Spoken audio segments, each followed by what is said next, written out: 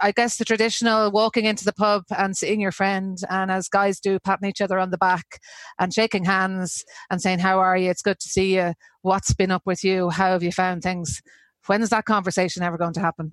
Welcome back to All in Business, your weekly business show here on Joe, backed by AIB. Well, if you've been paying attention over the last few weeks, you'll have noticed we've been looking at businesses uniquely affected by the COVID crisis. Last week we were talking about food. This week we're looking at the drinks industry. How have publicans, distillers and brewers been affected by the crisis, and what happens when we get back to life as normal? Well, here to discuss, we're joined by fourth generation publican Deirdre Devitt and by Teelings Whiskey founder Jack Teeling. Later on, our trailblazer will be the co-founder of Carlow Brewing Company, Seamus O'Hara. Now, before all that, don't forget to hit subscribe to get the full show each week on podcast and YouTube so that you never miss an episode. Right, let's get started. Joe presents All In, together with AIB, backing Irish business. Jack and Deirdre, thanks so much for being with us this morning. These aren't easy times for anybody at the moment, but for publicans and brewers and distillers with doors closed at the moment, I can't imagine this is easy for any of you. I wanted to start by asking you, what did you think of Simon Harris's comments recently that the doors might stay closed until we find a vaccine? Well, I might take that one first, Jack, if you don't mind.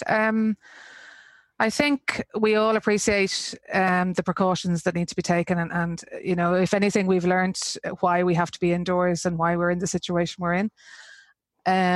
Scaremongering, though, does not help.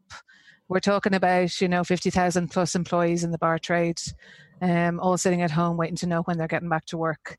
This is people's livelihoods. And in as much as we need to be safe, we also need to ensure that businesses get back up and running as soon as possible. We appreciate absolutely everything that's been said, but somehow, and you'll see all countries across Europe now are taking, advice from businesses as to how they might reopen.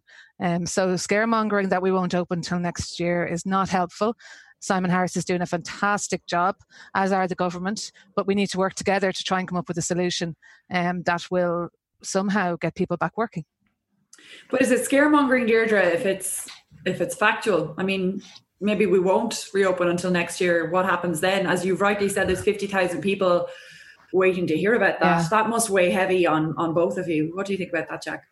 Yeah, I think, look, everyone is trying their best to stay positive. I do agree that, and particularly there's a lot of people out there with a lot of anxiety at the best of times in this current situation. So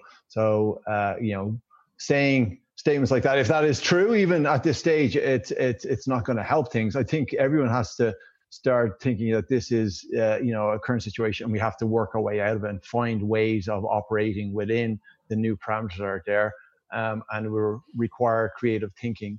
The pub culture, it's part of our community, it's part of our culture, it's part of our offering, I'm struggling myself to see how we could shut it down to a vaccine, because there's the reality. When is the vaccine going to come? That it could be months, could be years. We could never get a vaccine. So I think reality is we're going to have to deal with this, and we'll deal with it as best we possibly can. I think there's a lot of people out there, trying their best to map a way out, and I think that's the way we have to work it as a business, as a community, of how we can operate within the new parameters and the new normals that are there. Do I have all the answers? No, but saying that every pub, restaurant, whatever should be shut indefinitely is not going to help the situation. Well, this is as good a time as any for me to throw in the caveat. Obviously, everyone needs to drink responsibly. That said, Jack, you raise a really good point there that I was about to get to myself. It being Ireland and it being our culture, and the pub is very much at the heart of that, and there's no way around it. So in terms of yourselves, in terms of owners, in terms of staff, it's obviously a very difficult time. But for ordinary people, in terms of their social outlet, that's gone too. I'd imagine that's very, very difficult for people, for people in rural areas. And Deirdre, I wanted to ask you, especially because obviously you work with the charity Alone, for older people who maybe that was their main social outlet. This just must be devastating altogether. It is. I mean, alone have probably made over 40,000 calls in the last 6 weeks back out to people, as well as taking nearly 20,000 calls in. People are really missing the face-to-face, even if they're living rurally and they were used to a little bit of traffic going past the door or a neighbour walking down the road. It's very evident now that people are really struggling. I mean, we're one of the most social countries in the world, and this is probably the most antisocial virus we've ever come across. It's hard to understand, I suppose, where we go when you see people walking into a pub. Older people in particular, it's probably for their half portion at lunchtime. That's their only outing for the day. That's when they have their meal. That's when they like to engage in conversation with the waitress or whomever they meet on the way to the pub, especially in suburban areas or in cities around the country. So, people are really, really feeling the loss of the face-to-face. We have an initiative with Vodafone. We're sending out phones, for example, to people to keep them connected. And that's helpful. But it's just not the same. And I think, our own parents included, it's hard to accept that you can't see grandkids, and it's hard to accept that you can't just do your norm, especially if you feel fit and well, and that walking or going out is part of your daily routine to keep your physical and mental health in check. So it's very difficult at the moment. We can just reassure people. I mean, there's a lot of unknowns out there. My comment about scaremongering is we've adapted very well day by day, hour by hour, week by week. If we keep that approach, things are happening and changing very quickly. I just feel, making long-term statements are just not helpful. But if we keep adapting week by week, we might get there. But I mean, we have to understand, it worries me, it worries everybody, the mental health of the whole country is under scrutiny here. And if we don't offer hope, then what do we offer? I mean, I'm a very positive person, but everybody's struggling, and we're talking to older people 12 hours a day, reassuring them and comforting them and offering them a social outlet on the phone that we can call them back and have the chats, basically. But it's not just older people that are feeling that, younger people, kids in school, small kids. So yeah, it's a tough situation, no doubt. And of course, it's not just pubs being affected in terms of doors closed. Jack, your visitor centre, for example, with the distillery will be closed as well. I'm wondering for both of you, what will a reopening look like for either of you? Or actually, a better place to start is let's go backwards before we go forwards to reopenings. You both would have closed your doors, the week before St. Patrick's Day, the busiest time of the year for... Yeah. Busiest time of the year, for both of you. I'd imagine the effect you're still dealing with the ramifications of that. It's it was the 12th for us. It was when the Taoiseach was in Washington DC, came out and basically said that tourist attractions had to close. So we closed our visitor centre and our offices on that day. But it also put a stop to a lot of initiatives that we were doing around the world, using St. Patrick's Day as a great shop window to talk about all things Irish, and particularly, premium Irish whiskey. I was just literally a couple of weeks ago, went back into the distillery, and it was like the world had just stopped. Everything was just there, our badges for St. Patrick's Day and everything. It was like a time capsule of a time of yesteryears. We've been struggling to get our head around what to do since then. And I really feel for hospitality in general, but also the tourism side of business, because that's just gone. And, no one could plan for this. And while there is government supports in place to keep people on people's books and so forth, but there's no real long-term strategy for the knock-on implications, which will happen over the foreseeable future. The third season's over, so no one's going to come. 2020 is gone. So okay, we have a 12-week support for salaries, which are no doubt going to be slowly pulled back.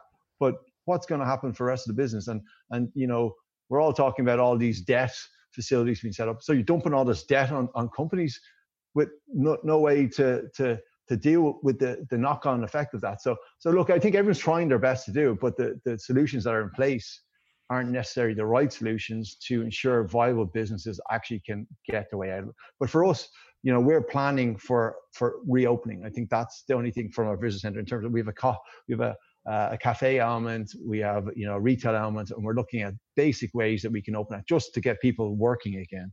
And it feels so much more positive to be able to talk about that and plan for that, rather than just looking into this abyss of never opening again and no return to normality. So we're hoping come the 5th of May, there's a roadmap or a beginning of a roadmap in terms of what we can do to plan for the future. And in terms of full reopenings, whenever that may be, what do you think that's going to look like from a consumer perspective? Because I guess people are kind of saying this could go either way. There could be a run on the pubs, so to speak, as in, a huge mass congregations of people just desperate to see each other and have a social life again. But it could go the other way either, and people could be quite wary for a long time of being around each other in big gatherings. What do you think consumers are going to want from pubs and breweries and visitor centres in the future? I think consumer behaviour will take a while to come back. I don't think people will just totally flip on its head. And the longer it goes on, the harder it will be to unwind that. I think just as a human nature, we like to socialise. That will always come back out. But how quickly it will mean to people being very comfortable going to large group gatherings like concerts and so forth, besides from being allowed to happen, I think it'll take some time for that to come back. Yeah, I'd have to agree with you. I mean, we closed on all pubs closed on the Sunday the 15th. We had been planning to close that afternoon anyway, but we reopened for takeaway on the Thursday, so 2 days after St. Patrick's Day. And I think it's very evident that people, at least through a takeaway menu, people are collecting this contactless pickup, that they're still happy to see people. We find, we're really doing it to get some people back to work and also to provide a service to the local community where people are entitled to a treat. It's as if everything went and nobody's entitled to anything except staying at home and looking at the four walls. So, the type of service we're offering now is small enough. It's keeping some people in jobs. We're hoping to ramp it up. I guess the traditional walking into the pub and seeing your friend, and as guys do, patting each other on the back and shaking hands and saying, how are you? It's good to see you. What's been up with you? How have you found things? When is that conversation ever going to happen? It's very, very hard to see how people can, get back to some semblance of normality and make it viable. We have, for example, a public bar, a lounge, and an outdoor area. Are we looking at not opening the bar? Are we looking at selling tickets? Are you looking at employing security? How do you say no to somebody who probably hasn't been out in 7, 8, 9, 10 weeks?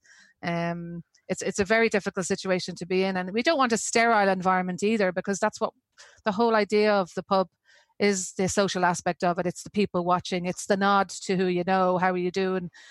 But if you can't get close to them, you can't be in a bar.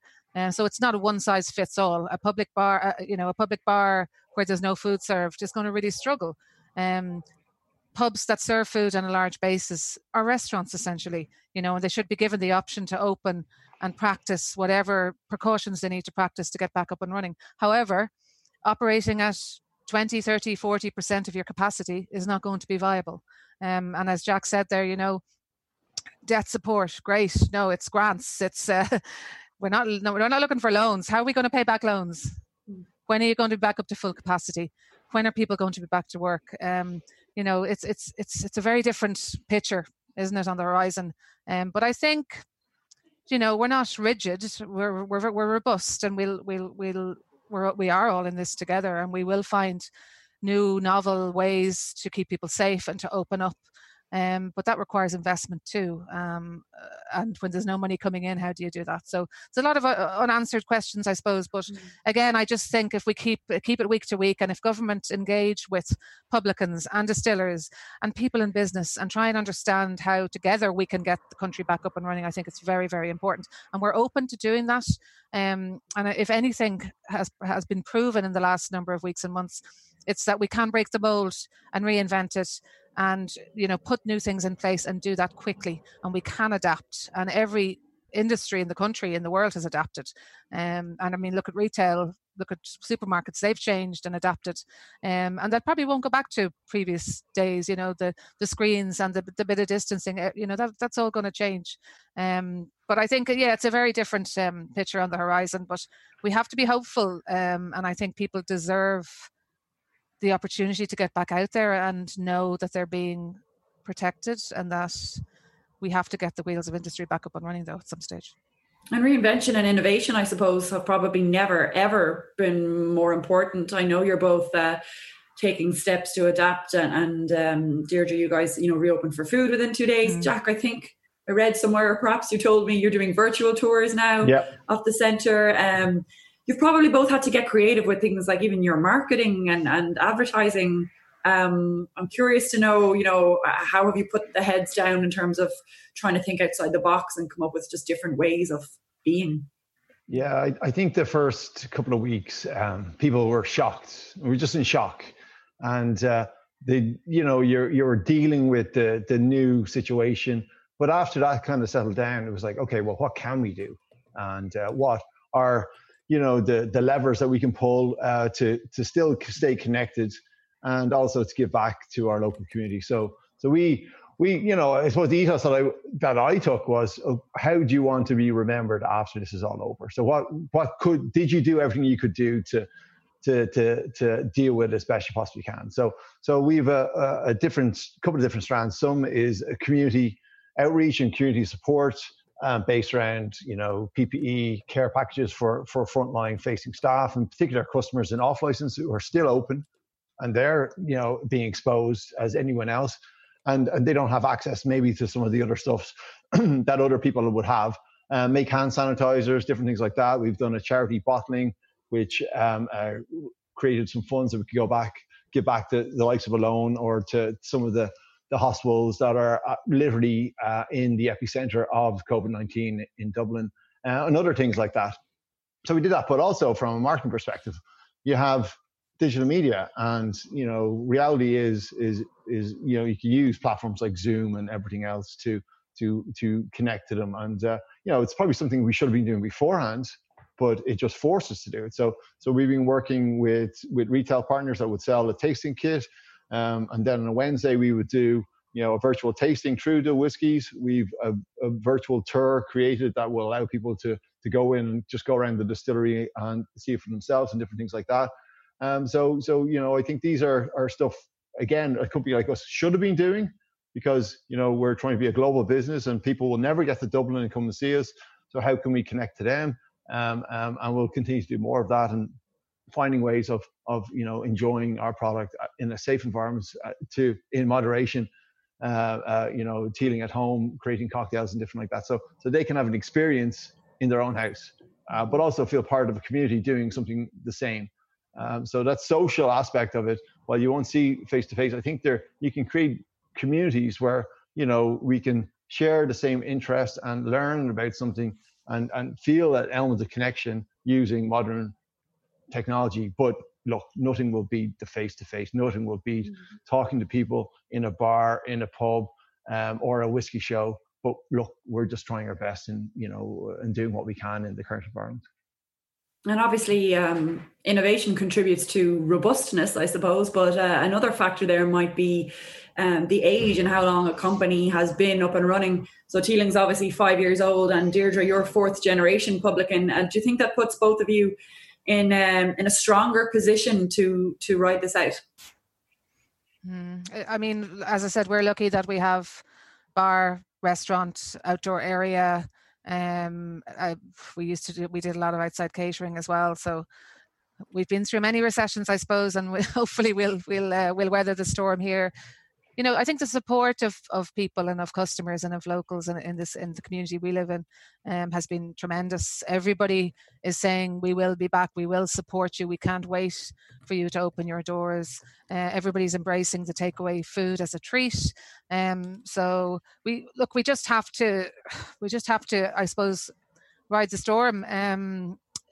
It's just, look, people have great ideas, and I think if one thing this is demonstrated, that people are working longer hours from home. They're working an average 12-hour day now, but even in Alone, we've seen virtual fundraisers like we've never ever seen before. You've people even last night doing a 5K in Dubai for Alone, marathons, people designing artwork, and there's just been so many novel ideas that have raised funds for Alone that people have thought up because they're so creative.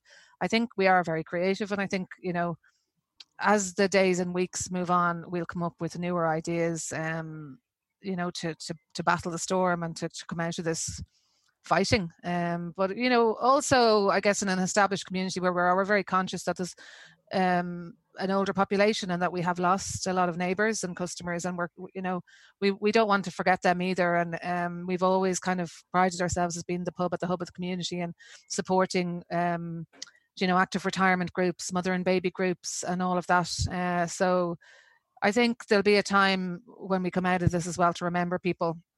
And, you know, we've only been able to do that digitally till now.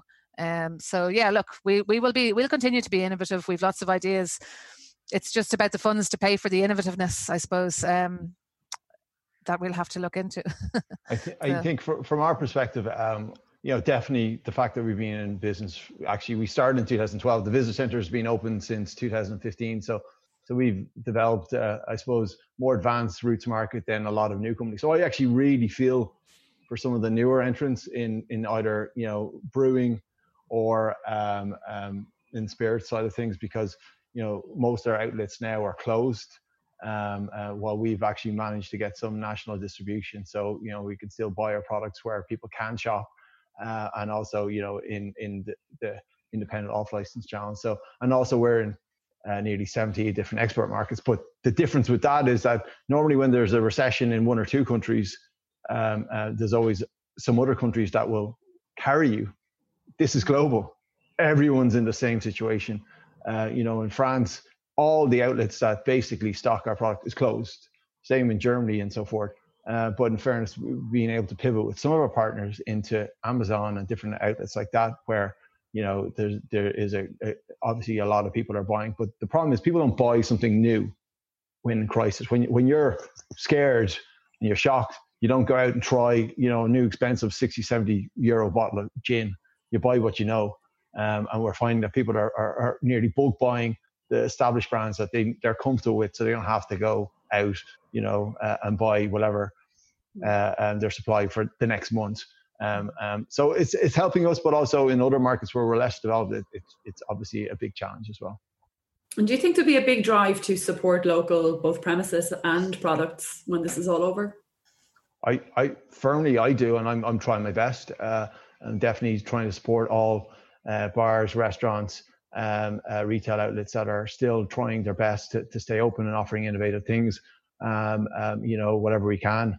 You know, with home barbecue kits, and again, trying to create the experience at home. It's not the same, but it's still, you feel like you're doing something to support. Yeah, and you know, look, I think the quality of steaks you get from a restaurant are a lot better than you buy in supermarkets, and also it's a bit of a teaser and something nice and new. And I know there's a couple of bars even near where I live who are managing to deliver draft pints and so forth. So look, people are trying their best, and people are dying to give back.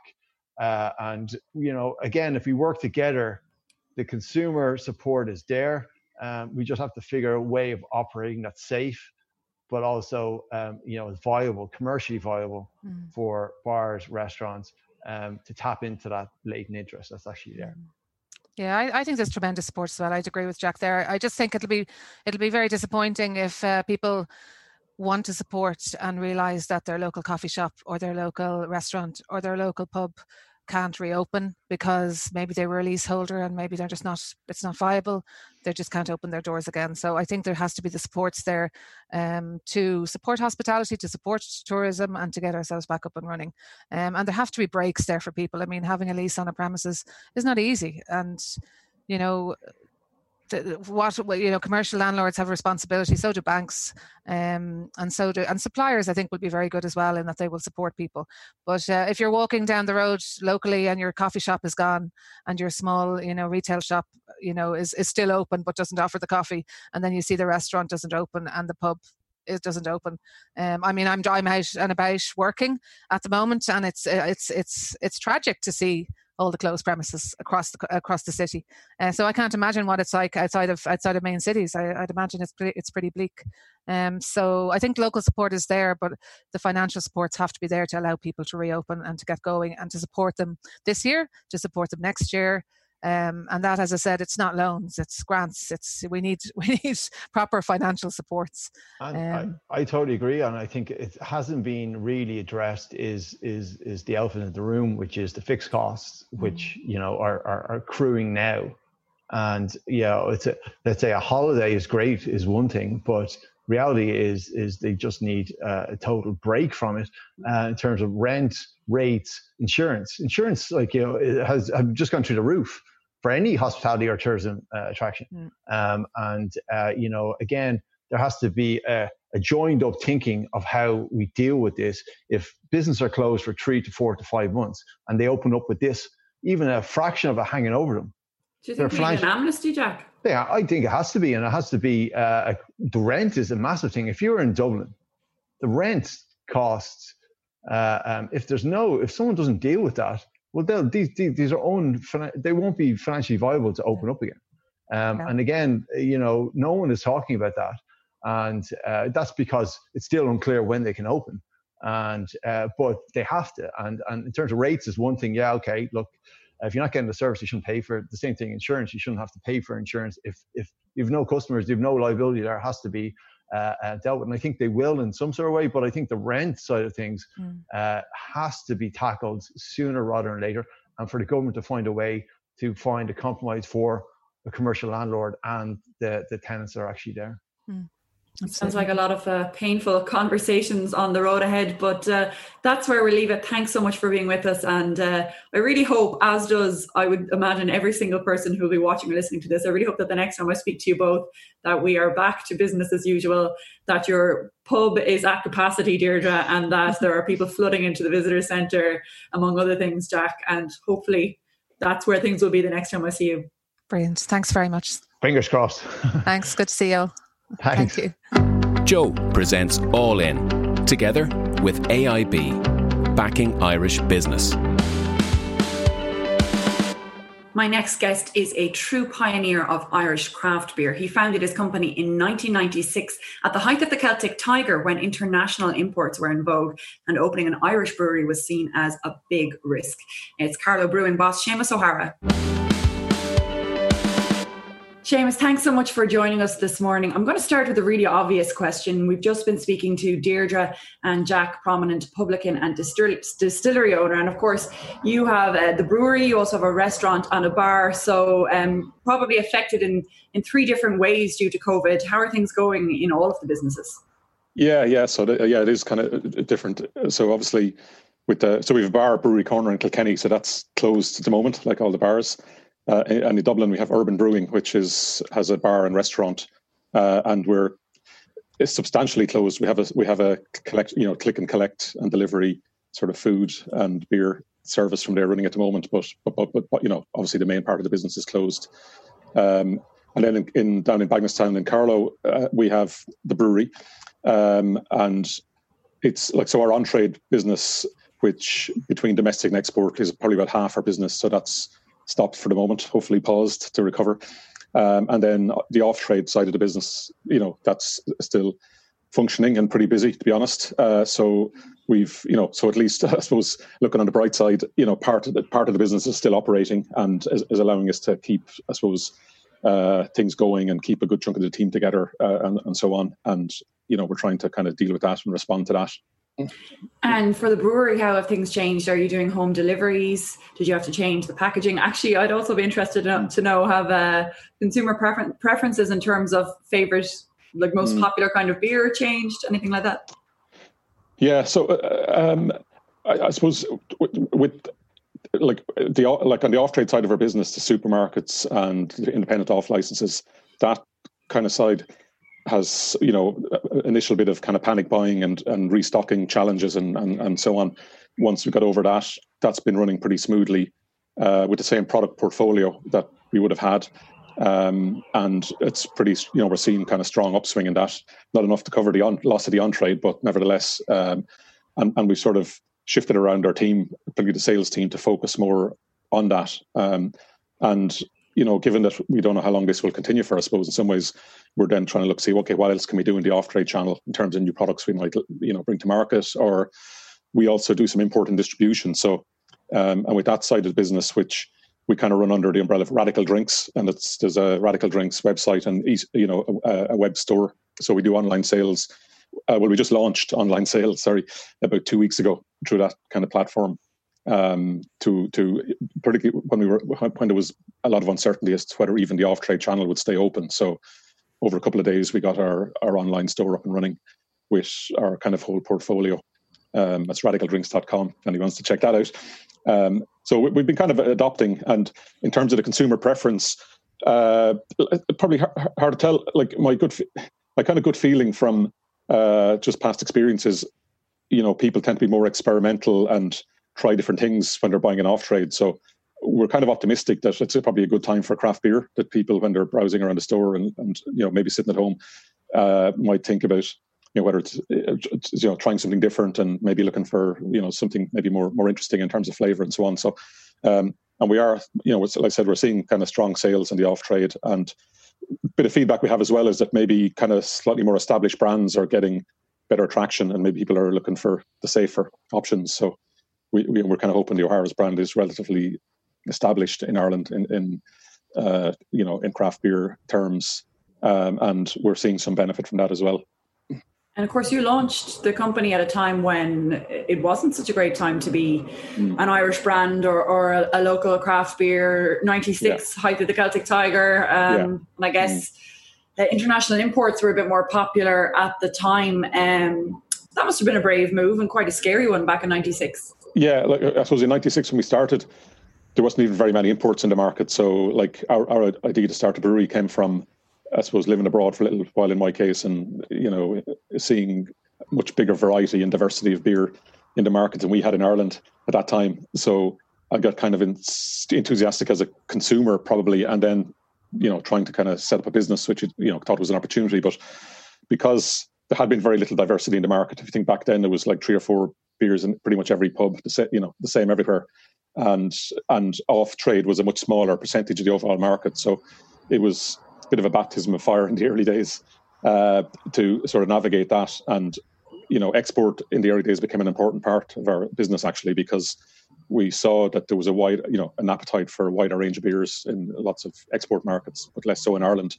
But that kind of changed over time, and kind of gradually took off. And look, ups and downs along the way. We had obviously kind of heavy recession going back to the 2008, 2009 and onwards for a few years. And we've seen ups and downs, I suppose, several times over the course, getting started in the first place, and then, different kind of challenges along the way. So this is kind of a big one currently, but, I suppose in some ways, we've kind of learned a little bit over the years about trying to be resilient and deal with such challenges. And I know that Michael O'Leary is someone you actually admire for that, for going global, for taking on international giants. Is that something you've aspired to do yourself from the start? Yeah, at a different scale now. But look, you take inspiration by looking at other people, businesses, other business people, particularly Irish businesses that have managed to grow their businesses. I suppose pretty where maybe there's a big strong competitor, or kind of a monopoly or a duopoly kind of situation, as we would kind of say in our situation. It's obviously some very big brands, established brands in the market that have massive scale. And then like the craft beer sector and cider sector, actually, which we're part of, is very, very small in comparison, and there's no real in between. So in that kind of sense, it's almost a little bit unhealthy in that there's very small companies and then a few very large companies. And because probably like aviation, like alcohol sales is fairly heavily regulated. You can't just roll up to a farmer's market and sell your beer or sell out your front door. You have to go through established licensed channels. So again, when there's a small number of dominant players, that becomes quite a challenge, because that's heavily dominated by those brands. So like all the craft breweries, that's something we've had to kind of try to navigate. And like I said, if you get a little bit of inspiration from seeing other people, even if in other sectors, who've managed to kind of deal with that and prosper, despite the challenges. And you probably you have to find different ways, and maybe it makes you more creative and inventive. And I think that's partly what we and other craft breweries have tried to bring to the beer business generally in Ireland. I think craft beer has brought that, more innovation, more in terms of product styles. There's a lot more diversity out there today. It's, maybe almost like kind of wine sector. You have a lot of different brands, a lot of different products, a lot of different varieties, which certainly if you're a beer consumer makes life more interesting. You mentioned the 2008 recession there. As you rightly said, this wouldn't be the first time you've weathered quite a big storm and a challenge to the business. Would you have any tips or any wisdom to share from the last time you went through something like this? Yeah. I suppose, just to comment first on the last, funny enough, the last time when the recession came in, there was kind of a strong reaction from consumers in terms of supporting local and looking at, who's finding the local jobs, the local food, the local beverage, the local, businesses. So we actually, the business kind of grew quite well over that kind of recession period, and the craft beer kind of sector as a whole sort of developed quite strongly over that period just because of that. So I'm kind of hoping that, maybe some of that happens again this time. But I suppose in terms of meeting a challenge like this, like my kind of thinking on it is like a lot of it's about kind of keeping calm and trying to react quick. Like we lost roughly half our business overnight. So, you can't panic. We have to kind of figure out, right, what do we do to keep the business stable, and look at our cost base and look at our cash flow and our cash. And try and adapt to that pretty quickly, and at least become stable and sustainable. And look, because we don't know how long the situation will continue, like our objective has been to really put the company on a sort of right size footing, like in terms of the cost base, with the kind of revenue as it is, that we can sustain as long as it takes. So that's kind of been our approach. But I suppose we came into it as well, like maybe because we've been through this before, and I feel we're a small company, in a very competitive sector. You never know what's around the corner. So like we've tried to be, I suppose, prepared in some ways by the diversity of our business. We, in terms of our product range, but also the customer bases we work with, on trade, off trade, domestic, export, and also with the, with the shareholder base we have. Like, we feel we have a strong backing there as well. And felt we were probably, like ready for things like this to come along, and hope that we're, kind of strong enough to navigate through it. And I think most importantly, as things could get up and running again, when maybe it's the toughest part, is that we're, we have the resources to get going. And, disruption always brings opportunity. So, to be able to, I suppose, regrow the business and look at the opportunities that come our way, albeit in probably a different environment than we left a few weeks ago. How do you prepare for something like this, Seamus, on an ongoing basis? So as you rightly mentioned, we don't know how long this is going to last, and even if it stops or pauses for a while, there's every chance it might all kick off again down the line if we don't get a vaccine soon enough. So is this a case that are you trying to prepare, day by day, week by week, or is it a case of making a pretty detailed roadmap or a timeline of, if things get back to, I suppose, normal, whatever that's going to look like, if they get back to normal next month, this is where we'll be. But if it's 6 months, we might have to close this, we might have to lay off that many. Where's your head at, I suppose I'm asking, or how do you juggle all this when you don't know what's going to happen? Yeah, like it is kind of a tough one. And like, I suppose initially for us, it was, just to kind of manage the company, like for today, in terms of what's there today, in terms of the business we have today. And so that we're, like I said, we're kind of sustainable as a business, given the current environment. And then kind of working on some different scenarios, but probably given the uncertainty, and my own background is in biotech, so I kind of have some sense of the challenges of developing vaccines and things like that, this is not going to change. This could be quite a long road. So that we, I suppose, try and work to a scenario where this could take a long while. And, number one, that, like I said, we have a sort of sustainable business plan and financial plan to continue through that. And then looking in kind of more medium, longer term, given that, the part of our business is still operating, like, okay, how do we build that? And where are the opportunities there? What's in that space that we're not currently satisfying? Can we build our business in that in that way. And then, have something in reserve for when other parts of the business, like the on-trade, the bars, the restaurants, kind of come back in whatever kind of step-by-step fashion. And, there's no, I think, unfortunately, we don't have any crystal ball, but it's trying to work that. And look, we've been able to keep our team together by and large on the brewery side, partly given that part of our business is still going and with the benefit of some of the government supports have been brought in. So, like the vast majority of our team are still working, albeit maybe on 2, 3 or 4 days a week.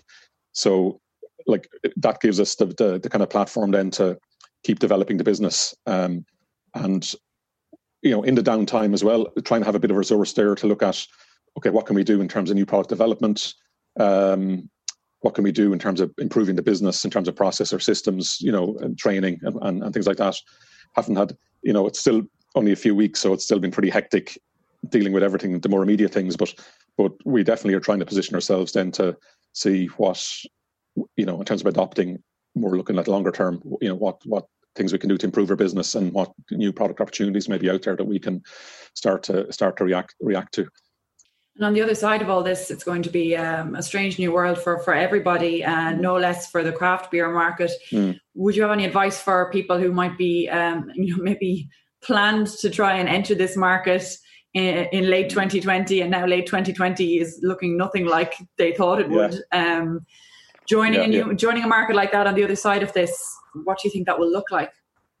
Yeah, I don't look hard to know. Look, I think like in our sector, there was already a little bit of consolidation maybe happening anyway. And if somebody asked me about joining this sector even 6 months ago, I would have said, well, tread carefully, because it's it's quite competitive, and there's quite a lot of companies in the space, and imports and so on. So like I probably would have been saying, be cautious anyway.